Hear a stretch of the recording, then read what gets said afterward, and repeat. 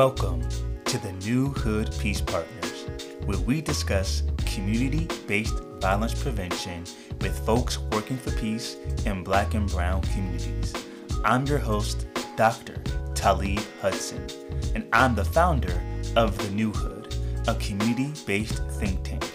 I hope you find these conversations to be informative, inspirational, and interesting. Now, let's get into it.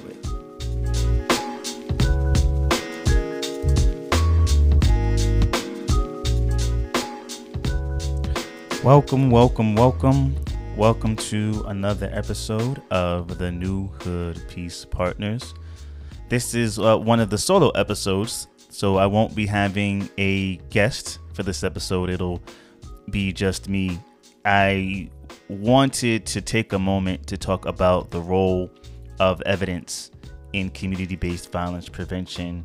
Some of you may know that I did my dissertation on the role of evidence in community-based violence prevention policy and looking at what does evidence actually mean? What does it mean to be evidence-based or not be evidence-based? How is evidence created and produced, and what are the social processes of evidence, and how does it impact public policy as it relates to community-based violence prevention? And I'm not going to do a whole treatment of my dissertation. I'm going to save that for another episode. But this question of evidence is something that was on my mind and that people are constantly talking about. So I just wanted to get into it a little bit. So when people talk about evidence-based practices, people are talking about we need things that are evidence-based. Funders are saying we want community-based strategies to be evidence-based. Politicians will say, we want to back and support things that are evidence-based. But what does that even really mean? And in my research, what I found is that there is no one definition necessarily of evidence. That evidence, the word evidence and what evidence is and what evidence means is different things to different people. And oftentimes when people say they want something that is evidence-based, or when a strategy should be evidence-based or scientific evidence, oftentimes what people are talking about is a study that has been done, some kind of evaluation, or a paper that has been written and published in a peer-reviewed academic journal. A peer-reviewed academic journal is a journal in which a researcher submits a researcher writes a paper and they send it to the journal, such as, criminology and public policy, for example. And then other academics, their peers, review the article and make a determination about whether the article is suitable to be published. And they may tell the author or authors that they need to revise their paper for whatever reason and then resubmit it, or the paper can be outright rejected, or the paper can be accepted, or it can be revised and then resubmitted and then accepted. But basically, it's a way to make sure that the research that is being published meets standards of quality and integrity, and that anybody just can't write whatever they want and then have it published in the journal and then say that something is scientific, and then other folks will say, well, no, it's not. Well, look at your methods are wrong, or look at, there are these crazy errors, or whatever the case may be. So that's the whole, in a nutshell, the whole peer-reviewed academic journal piece. And so if something makes it into a peer-reviewed academic journal, it can be a really big deal. It can be a huge source of validation for a intervention to be evaluated, and then have that evaluation published in a peer-reviewed journal that a lot of academics read and have a lot of respect for. So it could be a big deal, and oftentimes that's what people talk about when they say evidence. But sometimes when people talk about evidence, they might mean another study that was done that maybe wasn't in a peer-reviewed academic journal, that maybe just some researcher somewhere, maybe for a think tank or some other research center has done some kind of study, or maybe a community group did a certain kind of study, or a nonprofit did a certain kind of study that might not necessarily be peer reviewed. And then there's some folks that'll say, even if you have a study, one study is not necessarily evidence, right? And so again, this notion of what is evidence depends on who you're talking to and what the context is. Now, for myself, I've seen personally the efficacy of community-based violence prevention strategies, which is not to say that every single strategy works if it's community-based or community-led. That's not what I'm saying. But I've seen violence interrupters talk someone down from retaliating in the aftermath of a shooting. You can go check out the episode that I did with interview I did with Beloved to hear more about that story. So I, personally don't need a peer-reviewed, paper to know that certain strategies can work. And I think many folks in the front lines will say and have said something similar, that based on their personal experience, they know that some of the things that they're doing are working. And also, it can also be said that maybe some things that some folks are doing in terms of community-based strategies may not be working as well as folks would like to believe. And this is where research can help play a role to see how can strategies, how can interventions improve. But it's very difficult to have a research partner who can do that kind of level of research. And there are a number of barriers, including financial hurdles, racial discrimination, methodological bias, politics, I could go on, that have prohibited a more robust evidence base for community-based strategies. Just as a real quick example, the Dickey Amendment for decades prohibited certain federal agencies from doing research on gun violence prevention, at least as it was interpreted by successive Congresses.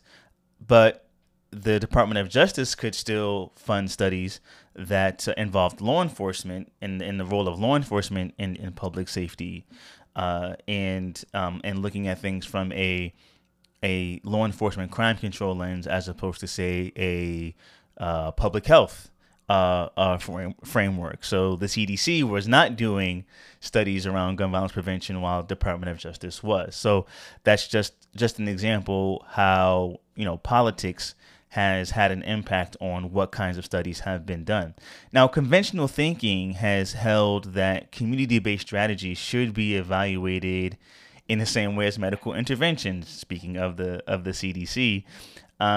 But I would argue that evaluating the efficacy of a community-based violence prevention strategy is not quite the same as testing a new medicine or a new product. It's very difficult to control for the numerous variables that could possibly have an effect on violence rates, including local and national factors, right? To get more specific, the gold standard of evaluation is the randomized control trial, commonly referred to as RCT. Now, if you're not familiar with RCT, I'll give a real quick, very oversimplified primer on RCT. Let's say we want to know if an intervention is effective. So for an RCT, we have a large pool of randomized individuals who are participating in the experiment. We would randomly select half of the group to receive an intervention and the other half to not receive the intervention. Now, the randomness is the really key part, because it's the best way to be sure that the results of the experiment aren't being influenced by outside factors or even by the researchers themselves. So the group that receives the intervention is known as the treatment group, because they are essentially being treated with the intervention.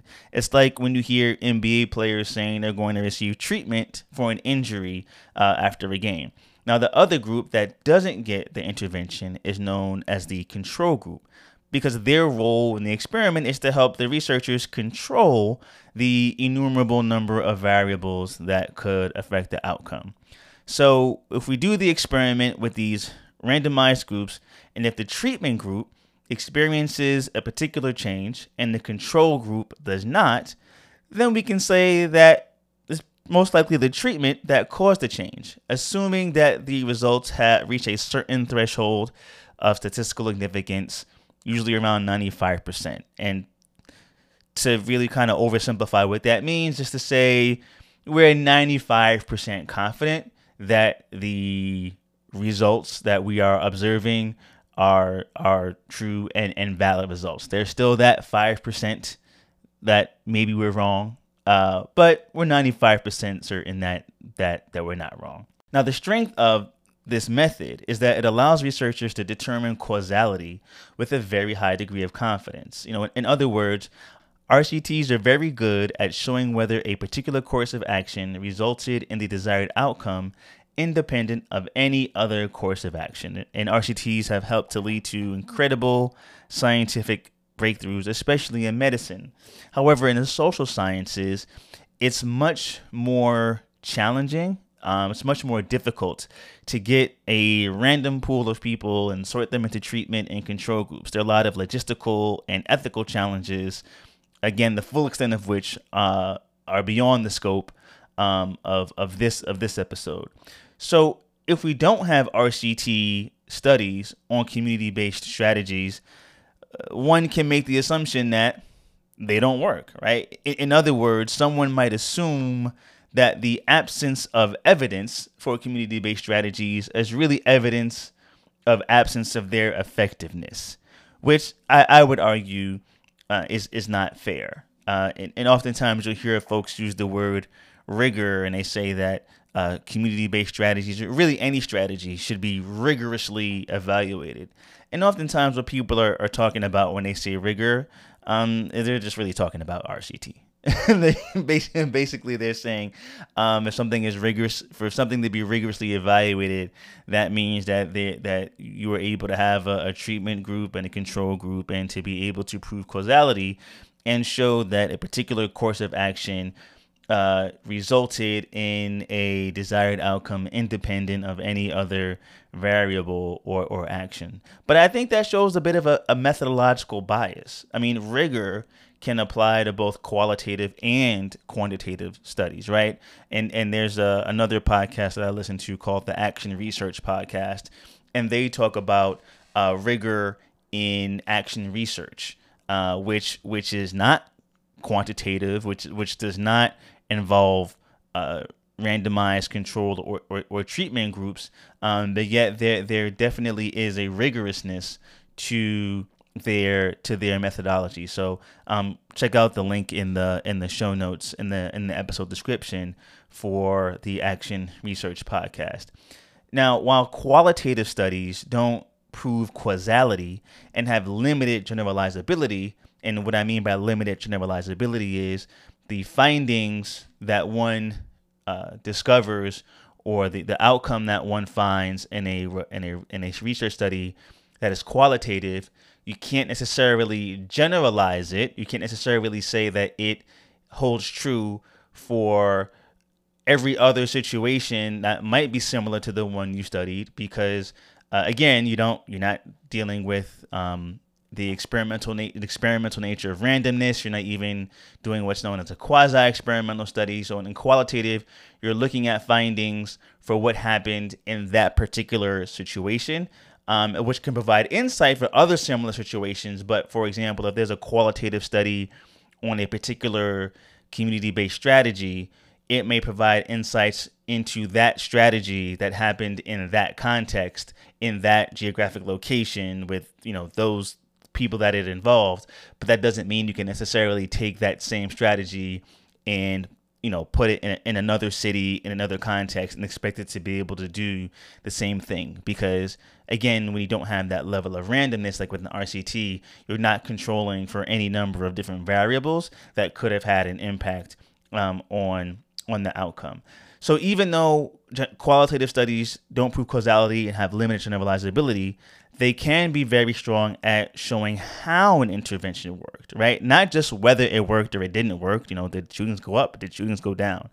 but they can provide insight into how something works in a way that a randomized control trial study isn't able to show. Now, the reality is, in my view, is that we do need more research into community-based strategies, not only to understand, quote unquote, what works. And I see that a lot. What works in community-based violence prevention? What works in gun violence prevention? What works? So, yes, we need to know, what does and doesn't work, but we also need to know how interventions work and why they do or don't work. Because if we can understand the why they do or don't work, that can help us to have more robust, more effective, more socially just strategies, right? We need both quantitative and qualitative methods and a more nuanced understanding of what actually constitutes evidence. A community-based intervention shouldn't lose value if it hasn't been formally evaluated and published in a peer-reviewed journal, and a community-based intervention shouldn't lose value even if results are mixed, right? Social science is at its best when it helps us understand how to improve, how to be better, and how to solve problems. But too often, social science research is used as a cudgel against community-based organizations. Two super dope studies that I like to point folks to is Sharkey, Torres, Espinosa, and Takiar showed that the proliferation of community nonprofits has an effect on reducing violence. And Gina South and her colleagues as well showed that literally improving broken windows and dilapidated housing can have an ameliorating effect on crime. And links to both of those will be in the show notes and episode description. So the very nature of science is about testing, improving, growing, and learning. And Edison didn't abandon the light bulb when that didn't work the first 11 times. And neither should we abandon community-based strategies that have not had the privilege or the luxury of professional research support, especially when those strategies are rooted in and are generated by the folks who are the closest to the violence, the folks who are actually living the day-to-day experience of violence in the community. And if folks who are actually living that day-to-day experience come up with various solutions and ways to address that violence, then I think it's definitely worth investing in, testing, supporting, improving, and growing those strategies and those interventions that folks have developed. So anyway, that's my short soapbox talk on evidence in community-based violence prevention. If you want to read my dissertation, I have the link in the show notes, so you can go ahead and check that out. And in a future episode, I'll do a deeper dive into the dissertation as well. And we'll get into more questions around evidence and values and policy. So thanks once again for listening to the New Hood Peace Partners. Oh, and if you liked what you heard, please share this podcast with others. Let's continue to grow and build this community. I do want to give a shout out to some of the countries that have appeared on the audience list for the New Hood Peace Partners. So previously, we've got folks from Germany and India who are listening to the show, in addition to folks, of course, from the United States. But it also appears that we have gotten folks from Mexico and also South Korea as well who are listening to the New Hood Peace Partners. So we want to say hello and shout out to our listeners from around the world. So let's continue to keep sharing these episodes and building this community. If you have any questions, concerns, comments, or anything you want to chop it up about as it relates to the New Hood Peace Partners or the work of the New Hood as a whole, please feel free to shoot me an email. My email address is talib@thenewhood.org. That's TALIB@THENEWHOOD.org. Well, that's another episode in the books, y'all. Thanks very much, and we'll catch you next time on the New Hood Peace.